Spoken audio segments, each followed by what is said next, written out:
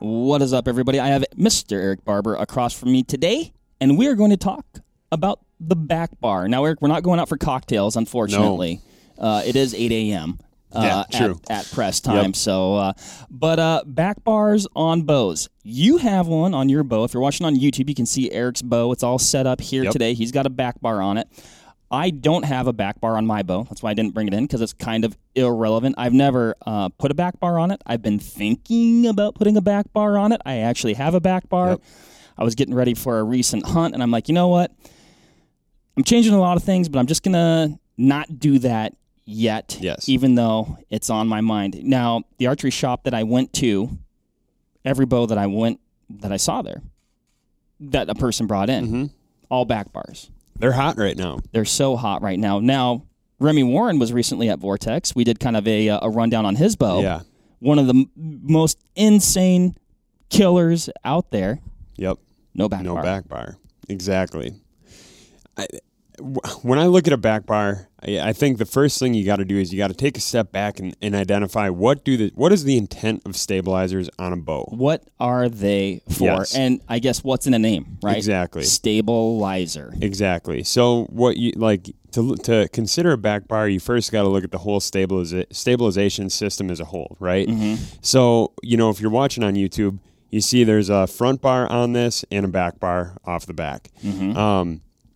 My setup, I have a 10-degree drop on my front bar, and I have 2 ounces of weight on the end. The reason for that is I'm trying to pull weight away from the bow and lower the center of gravity of it. Mm-hmm. So one of the best analogies in regards to the front bar that I've ever heard is like, picture a hockey stick, right? And you're holding it by the blade of the stick. Okay. So you have all the weight in your hand, and you have just a light handle pointing outward. Well, you can whip that thing all over the place, right? But now if you reverse your grip on that hockey stick and you're holding it by the handle and you have the blade out at the front, all your weight is at the front, it's harder to move that thing laterally, left to right. Okay. So that's the reason that people run some of these longer front bars and put weight out on the front. So your goal here, like, you might think about a stabilizer and be like, okay, if the goal is to add weight, why are they made out of carbon fiber, something that's super light? Mm-hmm. Well, it's not so much the weight, it's where is the weight. So the goal here is a very light carbon blade with a couple ounces of weight all the way out at the end. So that's front bar. Backing up now, you look at the back bar, and if you're watching on YouTube, you can see that there's quite a bit of difference here in the amount of weight that I have on the back. So I have 4 1 ounce discs of weight on my back bar as opposed to 2 in the front. Mm-hmm. The goal of a back bar is more of that lateral up and down movement. So that's what you're trying to mitigate there. Typically, you'll hear kind of best practices. People recommend double your weight on the back, what you have on the front. So that's exactly what I have. I have 2 ounces up front, 4 in the back. Mm-hmm. Shorter in the back, though. Shorter in the back. Mm-hmm. So I have a 10-inch on the front, 8-inch on the back. Okay. I've messed around with a 12-inch on the front and an 8 on the back. I haven't really found one to be like too long. I probably wouldn't go a whole lot longer than 12. That kind of seems to be about my limit, because you got to think too, as you add weight to your front bar, that pushes the length of it out too. So you could have a 12-inch bar with, say, 4 ounces of weight. That's going to push that thing north of 13 inches. Mm-hmm. So it's going to lengthen it up a little bit. Okay, that's a high-level overview on stabilizers as a whole.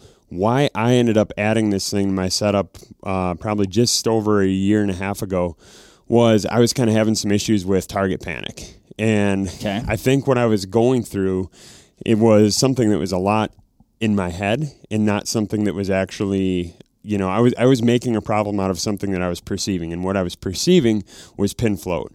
Mm-hmm. So my pin, I was getting anxiety when I was shooting at some of these longer distances, 60, 70, 80 yards, that my pin wasn't really, the float was too erratic. You're having to essentially, so here's what I'm gathering. Because of your pin float, you felt like you were having to time the shot and punch the release. Exactly. Okay. So the reason then that I ended up adding this back bar is I knew a lot of my erratic movement was up-down. Okay. So I would have good left, right. Interesting. Yep. It was hard for me to keep it perfectly up, down when I was, at full draw. Uh-huh. And I don't want that to come across the wrong way. I don't want people that are listening to think like, oh, you need to have your pin sit perfectly still in the target. That's not the intent here. You want to, and you need to embrace that pin float. But the goal of stabilization systems is to control it and keep it at a level that feels comfortable for you as the shooter. Right. So I messed around with, I went to a local archery shop, and the first thing I did is I started messing around with this adjustable, in the Matthews lineup, it's an adjustable V bracket. Every bow manufacturer out there, every stabilizer manufacturer is going to have something that does roughly this. Mm-hmm. This adjustable V bracket basically gives you endless travel. So I can kick this thing as far out as I want, as high up, as down low as I'd like it to. Yeah, I was going to say, because I see some that it's just, straight and straight. Yep. That's what people do. And like you said, you've got it canted down on the front. You've got it kicked out, on the back. So I guess, and you just experiment with that then? Yeah, so there's different systems. There's the static bars that, like you mentioned, are just straight off the back. Mm-hmm. Those are great. Do the same thing. They add weight to the back and rear of the bow, and help mitigate your up-down pin float.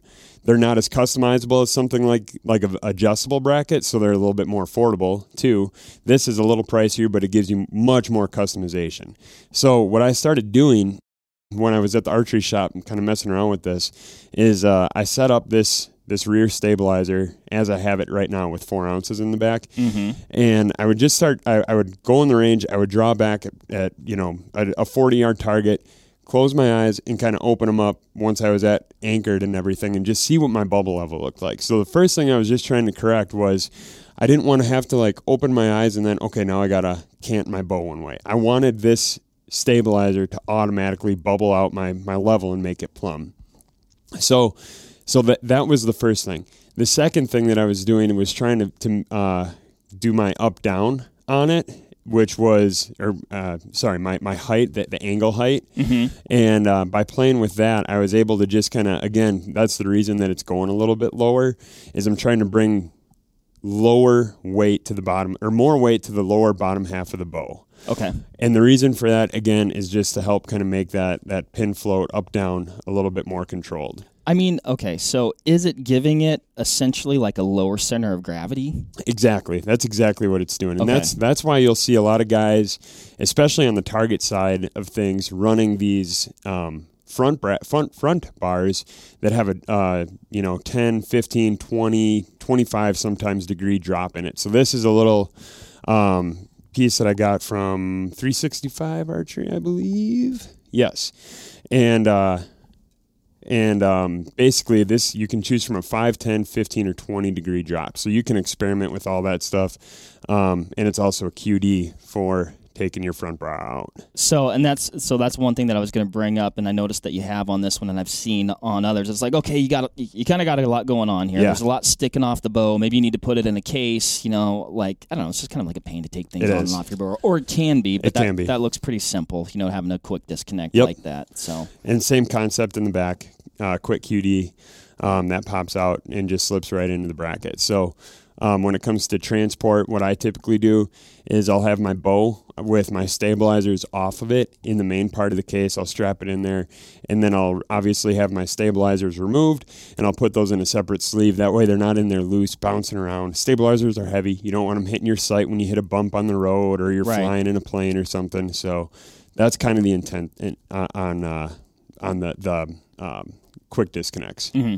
You feel like you've noticed a pretty big difference? Yeah. So when I started, I guess immediately once I put this thing on there, I noticed that the biggest change I kind of perceived was at those longer distances, 60, 70, 80 yards.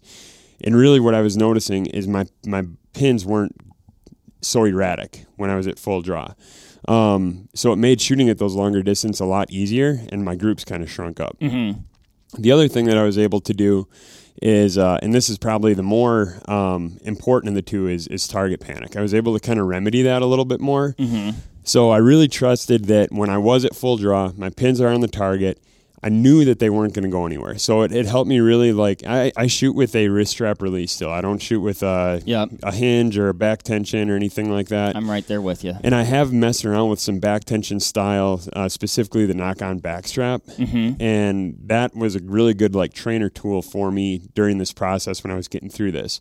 Basically, as a tension style release, that thing is going to be set to break at a certain poundage of force. Mm-hmm. So what I did there is I tightened that thing up where it was going to, let's say my holding weight was 14 pounds. I wanted it to break at like 17, 16 and a half, something like that. So basically, you're encouraging that hold, pull through the shot, flexing, and you're bringing your shoulder blades tighter together, mm-hmm. and that essentially is how your bow or your release triggers. Mm-hmm. I'll say so. I've been experimenting with something similar to that, this season as I've been getting my bow set up, and I'm speculating mm-hmm. here, but what I'm wondering is if actually I do need to start working on some additional stabilization, mm-hmm. possibly with the back bar, because I was finding when I was really like trying to get it to break with almost like predominantly back tension. Yeah. And again, maybe I'm thinking it's like I'm diagnosing myself right now, so buckle up, everybody. But not mentally yet. Next episode. I was actually getting like more pin float because I was like holding, sure. like really trying to work at getting it to break, which I think I needed to meet more in the middle. Because I'm like, dude, I'm trying to do this right, but I'm making my shot worse. Exactly. And that could be like slightly part of the process, but I think actually I needed to be also squeezing through the shot a little bit more. And kind of backing up to that, that's what I did. Is I'm a big fan of whenever you're shooting a wrist strap release, shorten that thing up as best you can. Mm-hmm. It's not that is an area where the firearm world to the archery world does not parallel. So in the firearm world, you want your trigger to be right on that first pad of your finger so you can just break right through your shot. Mm-hmm, archery mm-hmm. world, I want as much of that trigger grabbed into my finger as possible. If I can get it on the first pad, that's great. Typically what I do is I'm right in that middle pad on my index That's finger. kind of where I'm sitting. And then what that does is that gives you a little bit more bite. You also have less dexterity there. Mm-hmm. So you're less prone to flicking your finger and flicking the trigger. And essentially, if you can picture when you're at full draw with a wrist strap release, hook your index finger over that trigger, over the release trigger, and as you're bringing your shoulder blades together, you're simply trying to pull your hand through the release, mm-hmm. if that makes sense. So you're not really using your finger, you're using back tension to activate a trigger fingered release. Mm-hmm. So again, the big takeaway was that I knew my pins were going to stay where they were, and it kind of helped me get more of that like surprise release, which helped me kind of, I wouldn't say cure target panic entirely, but it helped a lot. Mm-hmm. One thing, I know we're kind of coming up on time, but I think anytime you talk about back bars, you need to talk about, well, how maneuverable is it? You're adding it's a kickstand. You actually hit my last question. Yes. I'm thinking, either on the ground or in the tree. You just have more stuff. Exactly. And it didn't get the name kickstand for no reason. So, live in Wisconsin, passionate whitetail hunter. That's 95% of my hunting season is chasing mm-hmm. whitetails out of a tree, specifically out of a saddle. So something where you got a lot of stuff going on. Oh, yeah. And I didn't notice any impact with this thing out of the last 2 years hunting with it. Year and a half, 2 seasons, whatever that is, of hunting with this system that would make me think otherwise about it. If you picture a tree saddle, you have those ropes that go up from it would be your bridge that mm-hmm. comes up from the points of your hips onto the tree. Really, when you think about it, it's essentially sticking off the bow only slightly more than your quiver is. Mm-hmm. Mm-hmm. The other thing too, if if I was somebody that was building a bow right now from scratch and I was like, okay, I'm either going to, I don't have money for 2 stabilizers. I'm going to go 1 stabilization system. I would strongly recommend that person to look into shooting their bow with a back bar before they add the front bar. The reason for that. Which is so crazy because forever, I can think to pre-back bar, yep. right? BB, I guess as they'd Exactly. BBB. I don't know. Yeah. Before back bar. Before. The first thing that everyone did is they put a stabilizer on the front of their boat. Only on the front. Exactly. Right. And now, if I was building a whitetail specific setup that I wanted to hunt solely out of a tree with and wanted to be as minimalistic as possible but still make it hyper accurate, I would take that front bar off. I would probably have a little bit different sight, something that isn't as bulky as, the Spot Hogg Hogfather is one of the biggest, it's a boat anchor of a sight. It's big. Mm-hmm. So I would go with something a little bit more simplistic, probably a single pin mover, and I would set that thing for 30 yards, and that would be my sight system, and my stabilization system would be an 8-inch back bar off the back with weight down low. By doing that, you're not going to have as much weight up here that you're going to need to offset. Mm-hmm. So you're also just going to be a lot more maneuverable. You're not going to have something sticking off the front. Sure. Again, what I would say to anyone that does have concerns about a long 10, 12, 14-inch front bar, your arrow sticks out roughly 8 inches longer than a 12-inch front bar. Sure. So don't worry about that.